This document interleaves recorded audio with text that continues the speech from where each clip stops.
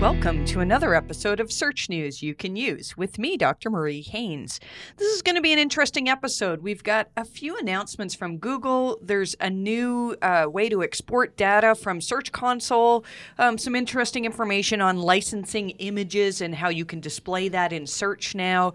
We're going to talk about ways to increase your odds of getting a featured snippet. And in the Q&A section, we've got some really interesting questions on whether or not it's okay to use your testimonials on every page, and also the ever-going discussion about whether or not Google uses Better Business Bureau ratings. I'm going to give you my thoughts on that again. I know I've talked about that a few times, but there's still a lot of confusion about this, so that will be at the end of this episode. This episode corresponds to newsletter episode 121, which you can find at mariehaynes.com/newsletter. And I'm recording it on Wednesday, February 26th of 2020. So this has been a more quiet week than we've had for a while in terms of turbulence with the algorithm. There's still something going on. I talked last week. If you missed last week's episode, there's a lot of really good information about what we think is going on with this turbulence in February. A lot of websites started seeing changes in early February, a few around February 3rd or 4th, a good number between February 7th to 9th, and then again around the 17th to 19th or so, there were a lot of websites that saw really strange changes in traffic patterns that seem like they're related to algorithm updates. And I went into great detail last week into why we think Google is doing this. I'm actually working on an article that I hope to have out next week, although it depends on how busy Google is and how many things come across my plate. Just to talk more about this turbulence in February. If you lost traffic in February and you feel like your rankings have declined, there can be a few reasons for this, and in some cases it's going to be very, very challenging to repair those losses because we feel like Google has made changes in how they can determine what good quality content is. And I think they're more and more making it so that SEO tricks and loopholes and ways to get, easy links are no longer working as well. And that's been Google's goal, in my opinion, for years now, to make it so that they get better at assessing the good quality content. And, they don't, now they're not even indexing a lot of lower quality content. I'm not going to recap all of that. Again, I would encourage you to find our last episode. This would be newsletter episode 120, where I talk quite a bit about that. Let's talk, and another thing that I was going to go into great detail this week, but I'm actually going to push this to next week, is this incredible article that Bill Swalski wrote about a patent that just came out that says Google is using, Bill's article is called Google Using Website Representation Vectors to Classify with Expertise and Authority. And this article talks about this patent that actually came out around the time of the MEDDIC algorithm, which was August of 2018, and it talks a little bit more about how Google determines things like expertise and authoritativeness. I was going to talk about it today. I've got a few of my ideas in newsletter this week, and I started to have a discussion with my team. We're starting to have these Wednesday morning discussions before I record podcast.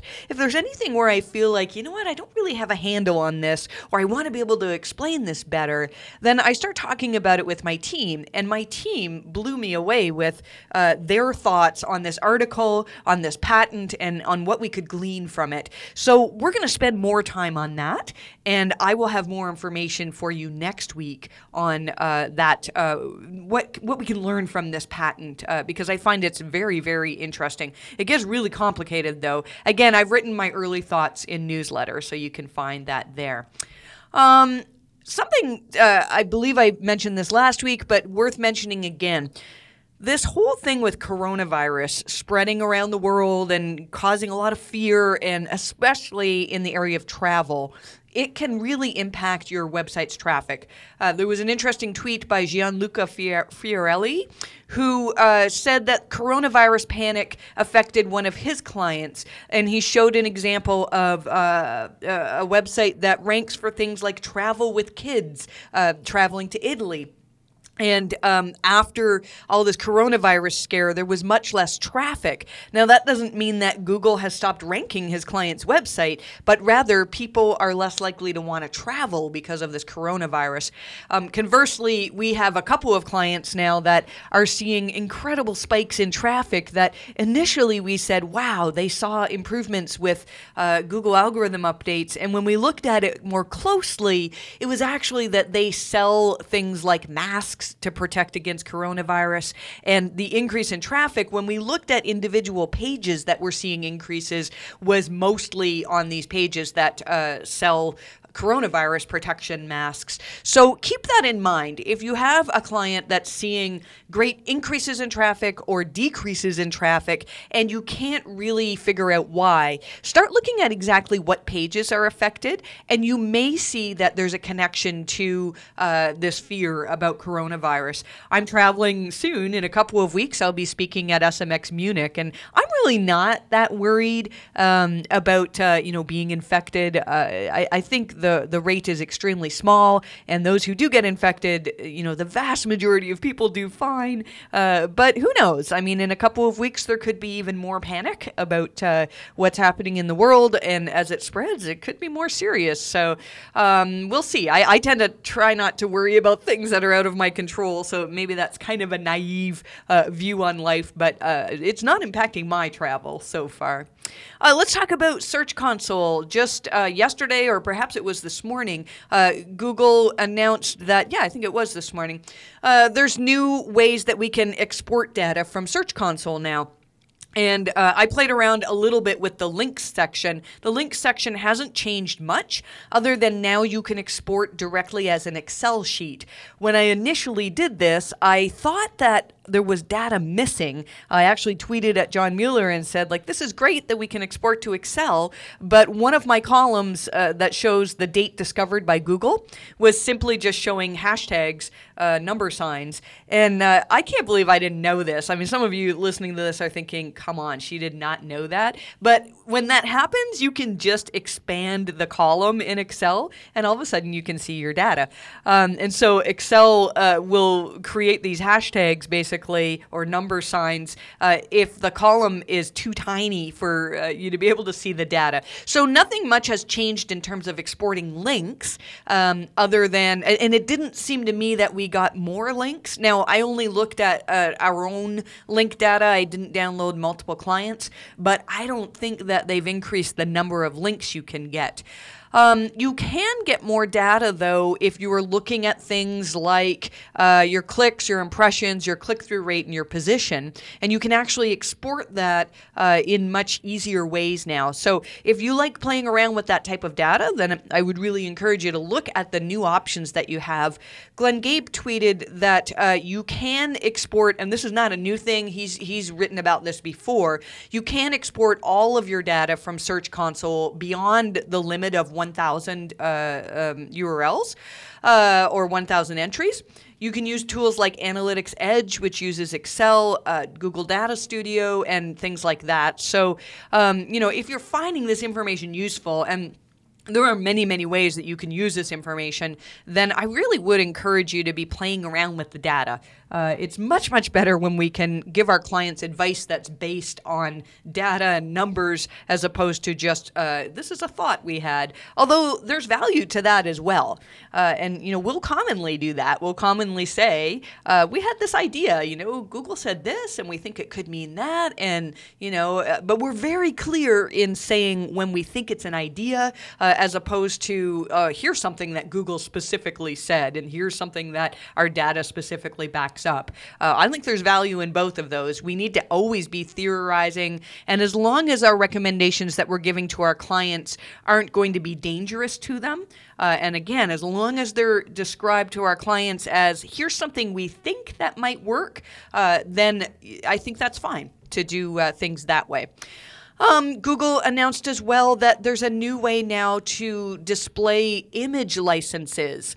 If you use images and these images are licensed, now they announced it today, although it's not live just yet. But they say soon we will begin beta testing a new way for sites to display licensing information about content that appears in Google Images. And so if that applies to you, if you use licensed images, if your own images are licensed and you want to make sure that people can see the licensing agreement, then what happens, so Google did a mock-up of the search results where you'll see some of the images have a little watermark over top of them that says licensable. And then if you click on that, there's information on the image license. So that's kind of interesting news.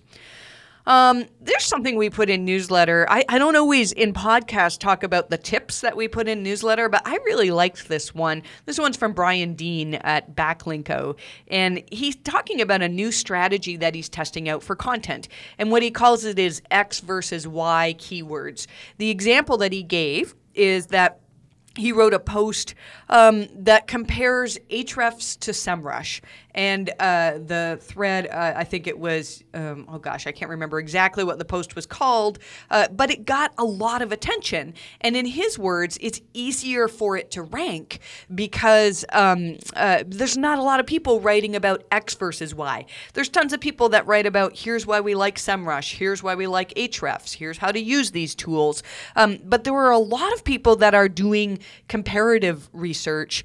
And one of the interesting points that Brian said was that when users who land on this type of content, they're kind of far down the funnel in terms of, somebody who does a search for Ahrefs versus SEMrush, it's almost like they're ready to buy, right? And they're just trying to decide between which tool they want to use.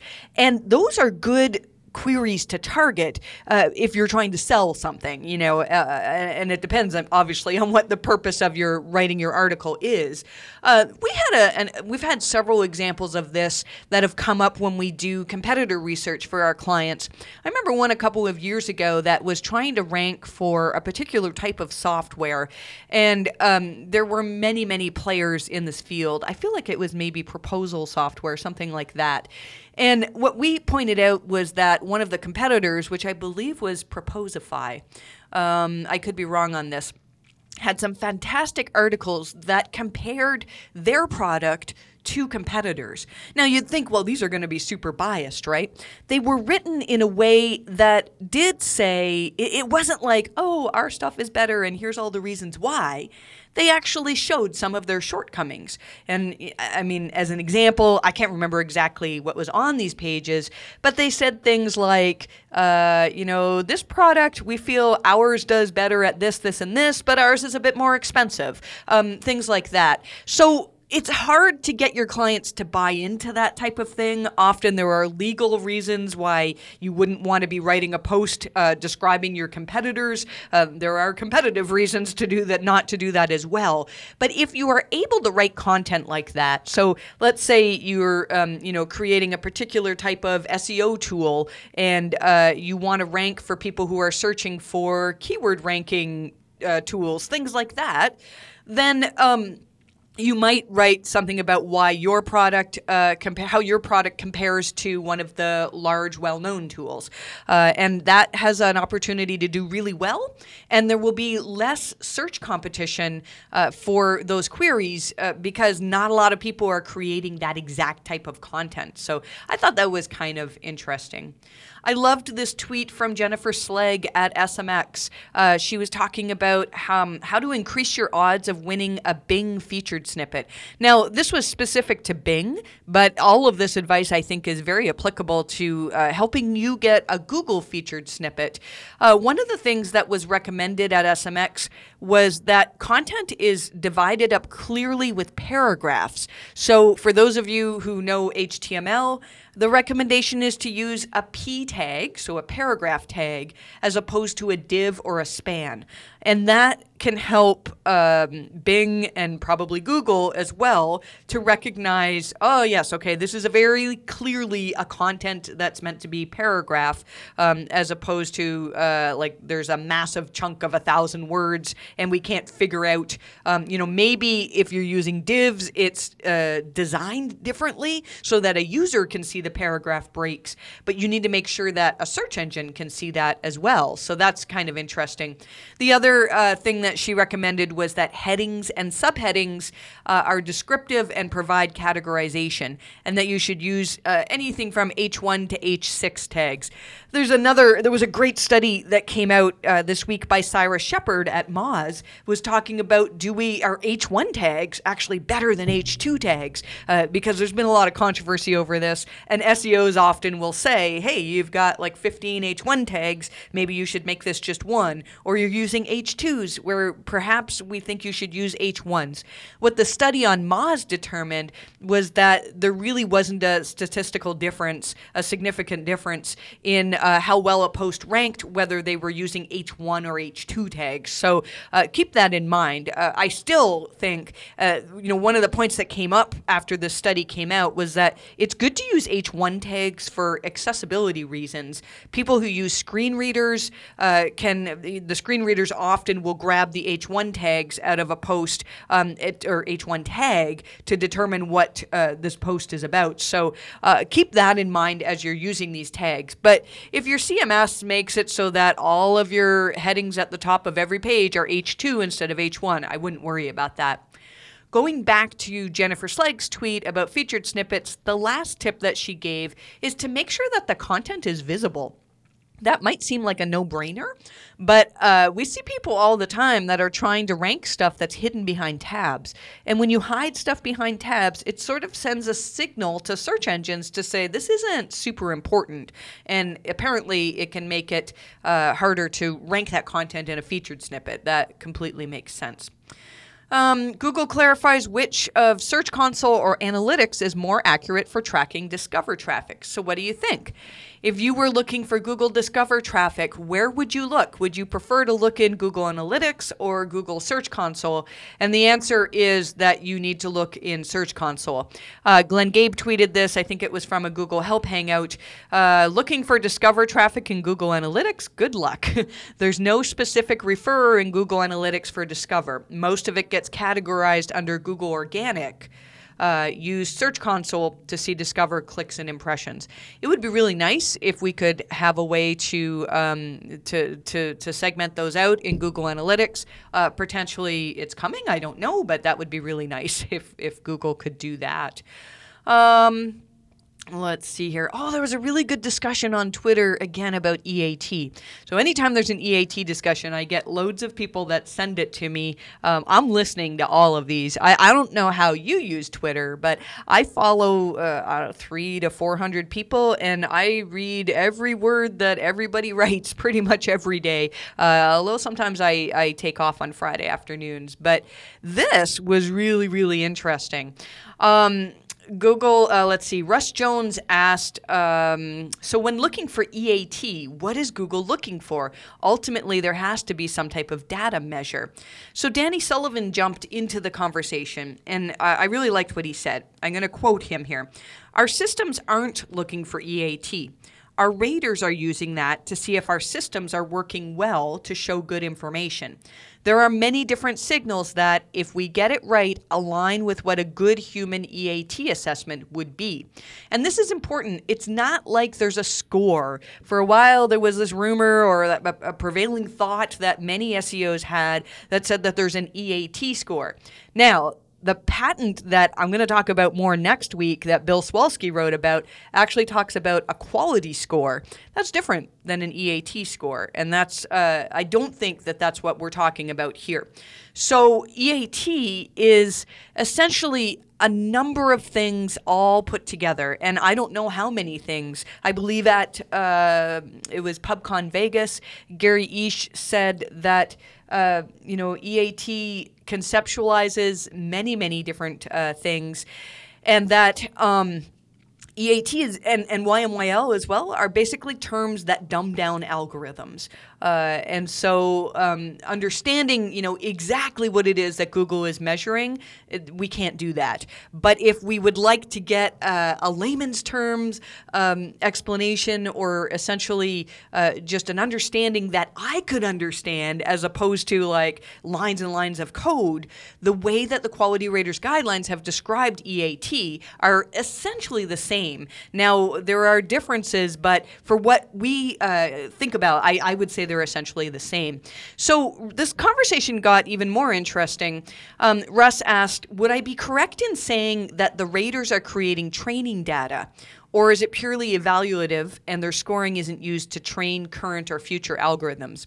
So this is something a lot of people believe, that Google uses the Quality Raters to kind of create a learning set for machine learning. So if there are 10,000 Quality Raters, there could potentially be more. But if there are 10,000 Quality Raters and like 98% of them choose X as a better result than Y, does that mean that X is suddenly going to start ranking better? No, it doesn't work like that. And Danny actually replied saying it's not like that. Rater data is not going directly into ranking systems. And he said the point of having raters is to understand if a proposed algorithmic change seems beneficial when assessed by humans. So I talked about this in a bit in the EAT webinar, which we just recorded part 3 of this. You can find it on our YouTube channel. We talked all about trust and what the Quality Raters guidelines say about trust, what other Google documents say about trust. And I thought it was really interesting how Gary Ish talked about how Google engineers use the Quality Raters. It's worth mentioning again. So let's say that Gary was working on a particular aspect of the algorithm. Let's say Gary wanted to make it so that posts that talked about carrots curing cancer no longer surfaced well. I think it's a possibility, right? He would write some code that would change the algorithm so that that type of thing didn't happen anymore. Now, that's very vague, right? How does he write code to do that? I don't know those details. I don't know the specific details. And then what he will do is present the Quality Raters with 2 different sets of results. One of them is the search results as they would appear today, and the second are the search results as they'd appear with Gary's code in it. And then he will ask questions about those 2 search results and basically ask the Quality Raters which is better. And if he's been successful, then most of the Quality Raters should say, oh yeah, the results are way better with the change that you implemented into it. And then it goes beyond that. Google takes that advice and they do other tests. There was a great article on CNBC that talked about a reporter actually sat in on a meeting where Google was trying to determine a particular change to image search and whether it was worthwhile including. And when they showed it to the Quality Raters mostly agreed that the search results looked better with this change implemented. So then what they had to do is go see what the cost of that change was. And it turned out that when they actually made that change go live, there was a speed cost to it. It actually made the search results a bit slower. But the Google engineers determined that that speed cost was worth it because the results were so much better. So it's complicated, but the point that I want to make here is that the Quality Raters do not determine what's ranking. They're basically just there to test whether whatever the Google engineers changed makes better results or worse results. And how do they know that? That's based on the textbook that Google has given them, which is the Quality Raters guidelines. A little bit more news, information from Ahrefs. This is interesting. We just started using more of Ahrefs keyword ranking data when in times of algorithm updates. It turns out that they've been making some changes to this keyword ranking data. So if you've been using this and things seem kind of wonky, it's because they've changed their keyword volume from using a 30-month average to now a 12-month average. And Ahrefs tweeted an example from Coinbase.com in which they said it looks like on Ahrefs there's a sudden drop in traffic, but it's not that there's a drop in traffic. Rather, the keywords that they rank for are not as popular as they were a year ago. So a year ago, there was probably more search for Bitcoin and for things like that. I mean, I think it was probably about 2 years ago that everybody went crazy trying to invest in Bitcoin, even though, even people who had nothing to do with cryptocurrency. And so there may have been certain Bitcoin phrases that Ahrefs reported Coinbase as getting loads of traffic for, but fast forward to 2020, and very few people are searching for those terms. Bitcoin's probably not the greatest example, but certain nuances of Bitcoin stories are probably not as popular now as they were a couple of years ago. So point being here is, if you are using Ahrefs data, then it's going to look a little bit weird. They say they're going to do something to sort of smooth this out. They also say we had a brief issue last week with keyword positions not being updated or returning empty values. I'm going to look into this now, because when I did my research into the February algorithm turbulence, I reported last week that there were weird things happening where we were seeing clients have a massive increase in keywords that were ranking from page 2 and beyond, but not much increase in page 1 keywords. And so I'm going to see if that's still the case. And so part of my goal for this week and next is to dig even deeper into that data and determine if we can figure out more what happened there. So knowing that Ahrefs potentially had a bug, it might be that I was looking at some not correct data. And we'll look at, we use SEMrush as well, and also our own Search Console and stuff. So yeah, we'll have more information for you on that soon, hopefully. Bing has a new Webmaster Tools. I have to say, I haven't looked at Bing Webmaster Tools in a long time. And I remember years ago, I felt like it was even better than Google in terms of the data that we got.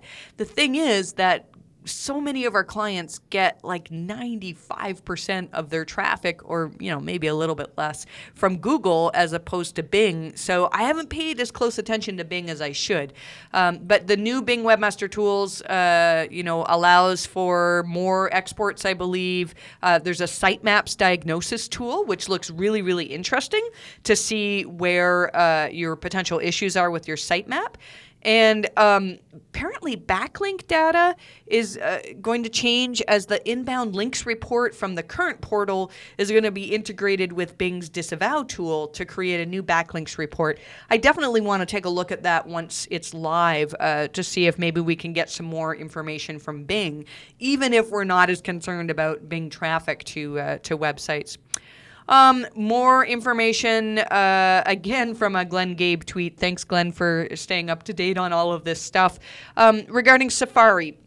Safari is no longer going to trust security certificates that are valid longer than 13 months. I didn't know that was a thing that people did. We've always renewed ours for a year at a time.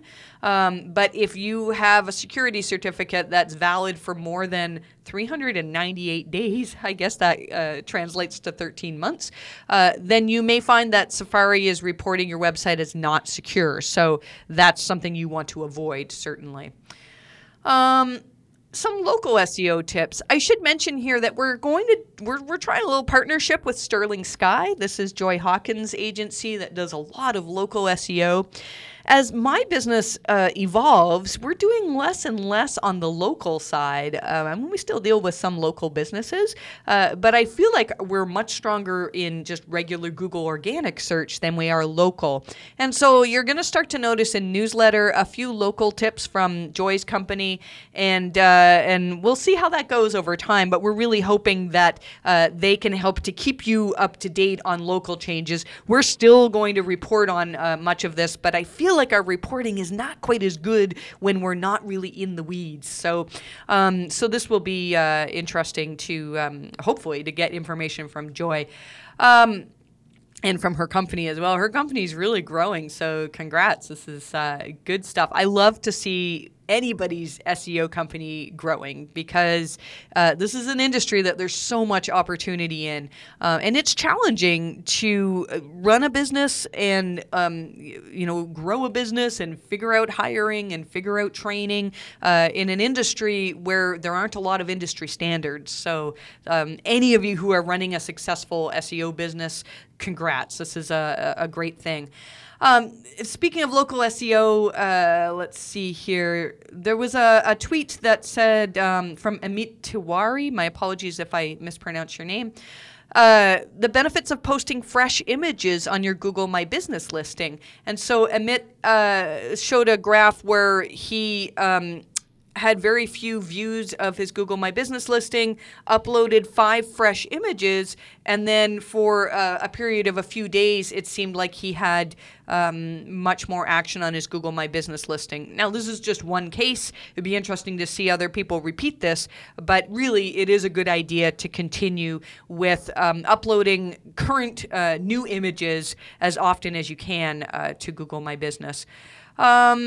Let's talk a little bit more about this keywords in your business description. I've talked about this the last couple of weeks, that Google came out with some new documentation that sort of suggested that if you put keywords in your Google My Business description, that it could help improve your rankings.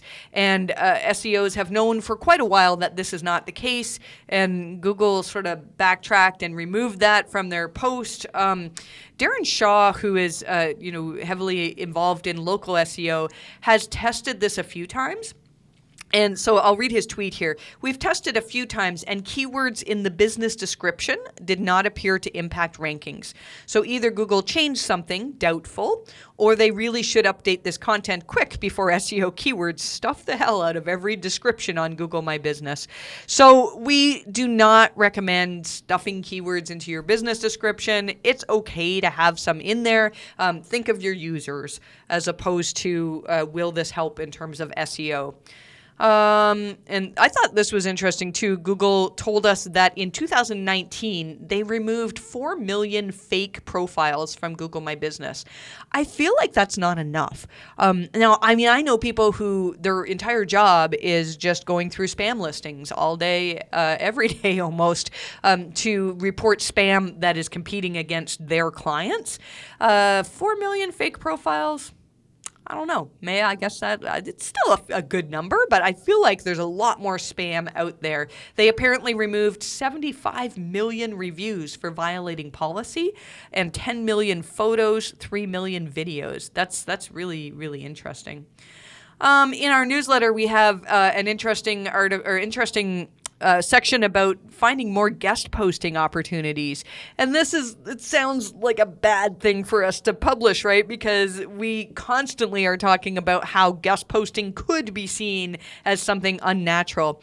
Something that came up as one of my team who wrote this section on newsletter, took a quote from a Google Help Hangout. I believe, I can't remember exactly when it was from, but I wanted to read this, was John Mueller's thoughts on guest posting.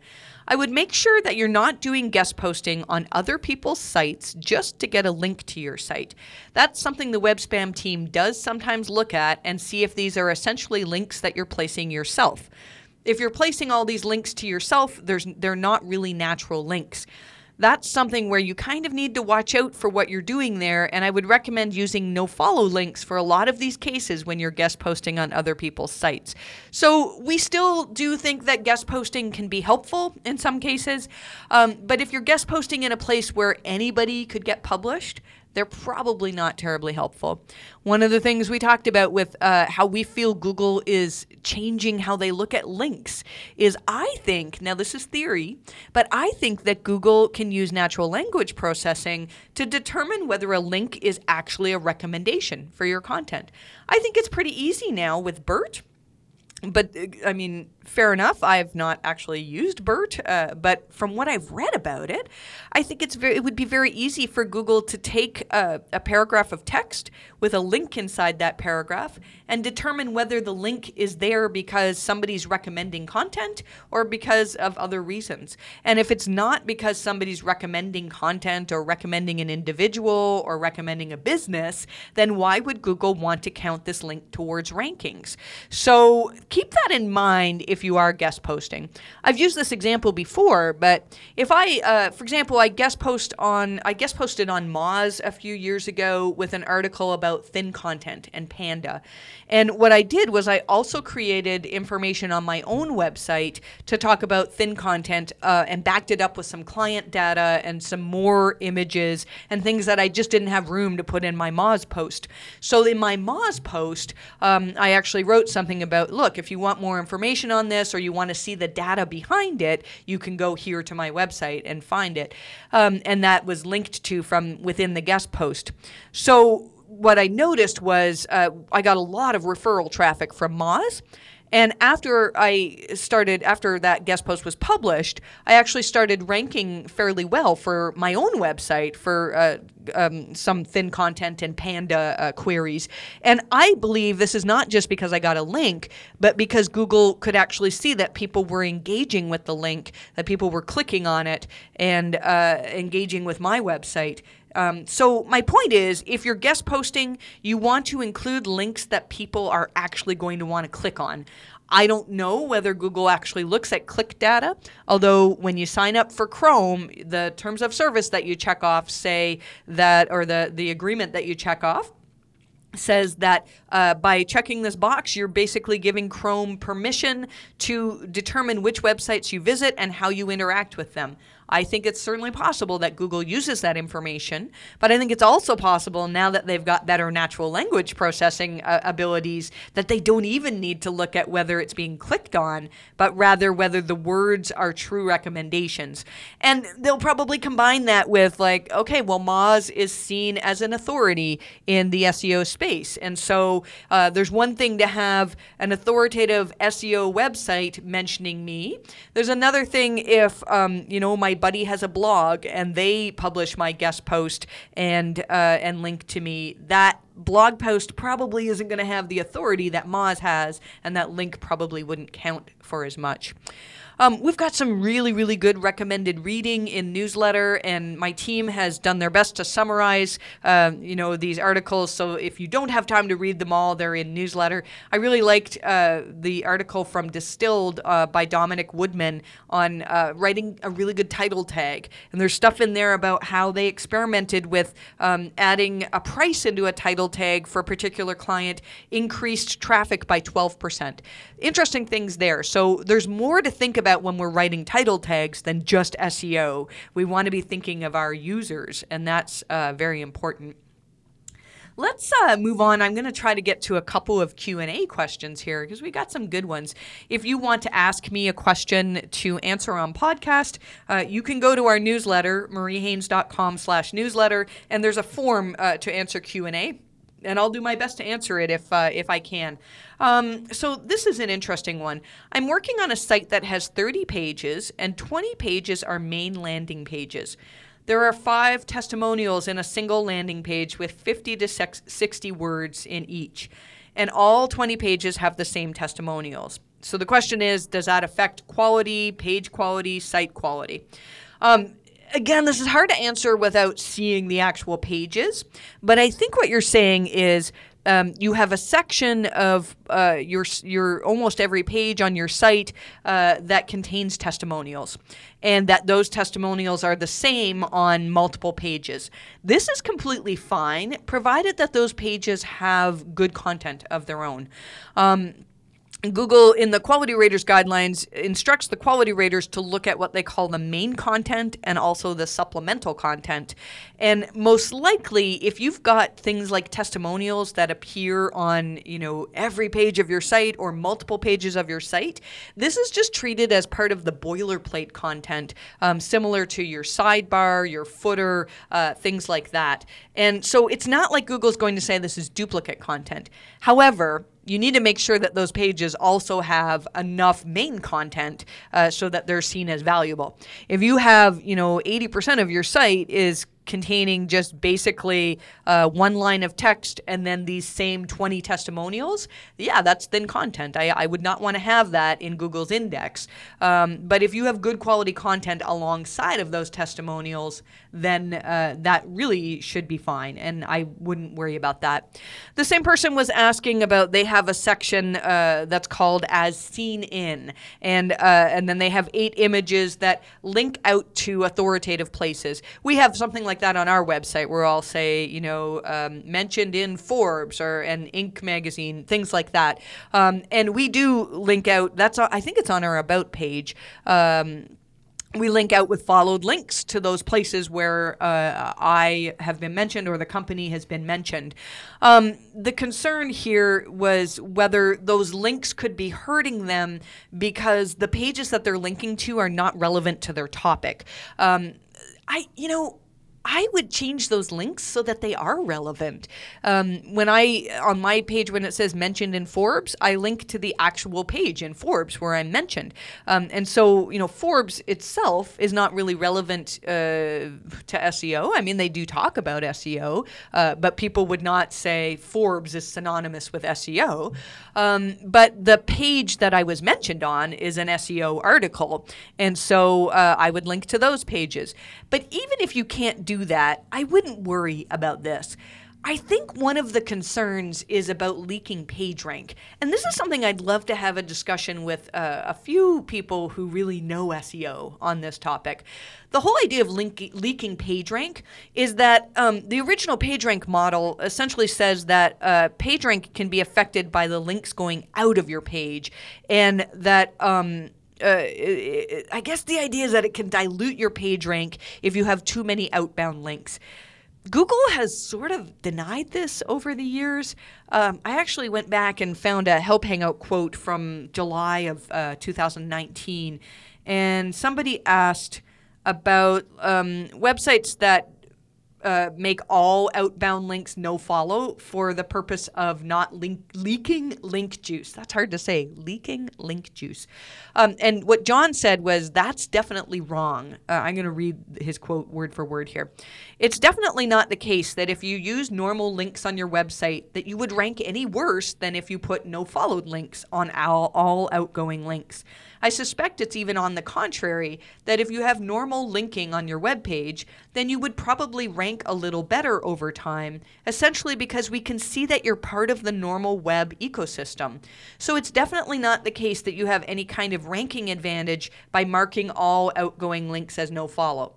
Now, I know you're not talking about making all of your links no follow. I think the idea is, as I link out, and this as seen in section is probably something, again, that's part of your boilerplate content or on a huge number of your pages. I really wouldn't worry about it. I would make those followed links, and I don't think you need to no follow them at all. And then we've got another, let's see, we'll do one other question here. Right, let's talk about the BBB. Where's the question? Does Google use BBB ratings as a search ranking factor? Hang on. Yes. Came up again this week. Barry Schwartz again published a no response quoting Danny Sullivan. Bruce Clay joined the discussion 2 days later by responding to Barry's post with a series of questions suggesting he may think differently. You have discussed the value of a positive BBB profile in the context of EAT. Can you clarify? I feel like whenever I explain this, I'm not getting it out properly. So, but I looked at Bruce Clay's response in this conversation, and I think he actually does a better job at explaining this than I can. The question here was apparently, and I'm not sure if it was Bruce Clay or somebody from the company Bruce Clay, but the tweet that came from Bruce Clay Inc. Was talking about a client that saw improvements after their BBB rating went up. Now, I don't think that it's black and white like that. Like, I don't think Google actually looks at all at what your BBB rating is. I know that seems contrary to what I've said before. I don't think they look specifically at the BBB. And I think if you're in a country that doesn't have the BBB or doesn't use it, it's not like you have to go out and say, oh, Google likes the BBB, so I need a BBB rating. It's hard to say BBB a lot. Rather, what Google's looking for are signs that your business has serious reputation issues. And so in this particular case, they didn't just fix the BBB rating. Here's the tweet from Bruce Clay Inc. Context: BBB rating reflected clients' poor reviews across the web. The fix required responding to negative reviewers, resolving issues, improving customer service overall. And then he went on to say other things as well. So the point that I'm trying to make here is, let's say you have a BBB rating of F. There's an example in the Quality Raters Guidelines of a site called Dome Climber that everywhere on the web, people were complaining they couldn't get a refund. They felt that they were scammed by this company. They also had an F Better Business Bureau rating, and that was screenshotted in the Quality Raters Guidelines and shown to the quality raters as a potential sign of low reputation, or a business that has reputation issues. This is one of those situations where what Google is looking for, they need to find a way to get their quality raters to assess things. So it's not like Google is saying, if the BBB rating is F, then quality equals low. They're looking at, we don't know how many, but a bunch of signals all across the web that say, oh yeah, there's reputation issues with this business. And we don't know. I mean, is it one of those things where a competitor could suddenly put a bunch of bad reviews for you all online? Is that going to make your rankings drop? My guess is no. My guess is that Google, is very complicated in how they figure out whether there are reputation issues with your business.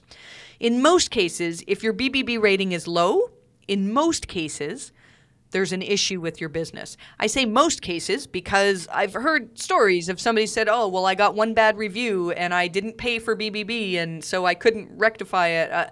I don't know how that all works. But there can be situations where something tanks your BBB rating. That doesn't necessarily mean that all of a sudden your rankings are going to slip. But if you have a low BBB rating in conjunction with other signals across the web of people consistently saying, I don't trust this company for whatever reason, then that's where we get worried. And we have seen situations. We have one client, I believe I wrote about in the January Core Update article, that was really working hard in the same things that Bruce Clay just talked about in rectifying their reviews. One of the things that we recommend doing when a company has bad reviews is doing all you can to respond to those reviews. Now, you don't want to go back to reviews from 4 years ago and start responding to them. Use common sense here, but respond to the reviews in a way that would let somebody who's reading that review understand that you're working on improving your business, that you're working on improving your customer service. So responding to reviews is a good thing. Another thing you can do is actually encourage your customers to leave you good reviews. And I know we all hate asking for reviews. It's not that challenging though. And anytime I've done it for a client and we've reached out to, they'll give us a list of people that they've done business with, and we'll reach out to them and say, hey, would you mind writing a review for so-and-so? And we give them links for where to do it. And people do it. People like talking about good service. So try to get good reviews, and that can help as well. So hopefully that explains things a little better. I think the BBB rating is very important because it could be representative of a serious problem, but I don't think that it's directly tied in with your rankings. Hopefully that makes more sense. So I think we're going to end it there. I want to mention again that we finished our part 3 of our EAT webinar, and you can find that on YouTube. Had some really good questions and really good discussion on trust. I talked a little bit about scientific consensus and some other elements that could cause Google to distrust your website. I'm going to be in Munich in a few weeks talking at SMX. I'm going to be talking about using the Quality Raters Guidelines to audit your content. I'm actually going to be bringing some new stuff to this talk that I haven't spoken on before, so I'm really excited about that. And like I mentioned, I'm working on this article about the turbulence that we're seeing with the February algorithm updates or the fallout from the January core update. So I think you're going to find that interesting. I can't promise that'll be out next week. It just seems like the more I work on it, the more discussion we have, and I want to be clear on things before I publish it. So hopefully we'll have that soon. As always, if you want to reach out to us to have my team do a review of your website, you can reach us at help@mariehaynes.com. And I'm always available on Twitter, although I'll only answer a question that can be answered in a tweet. If it's longer than that, I used to spend sometimes 8 hours a day on Twitter. I just have to cut it off at some point. So if you have a longer question, ask it in the Q&A section of our newsletter, and I'll try to get you in podcast. Thanks again for listening, and I wish you the best of luck with your rankings.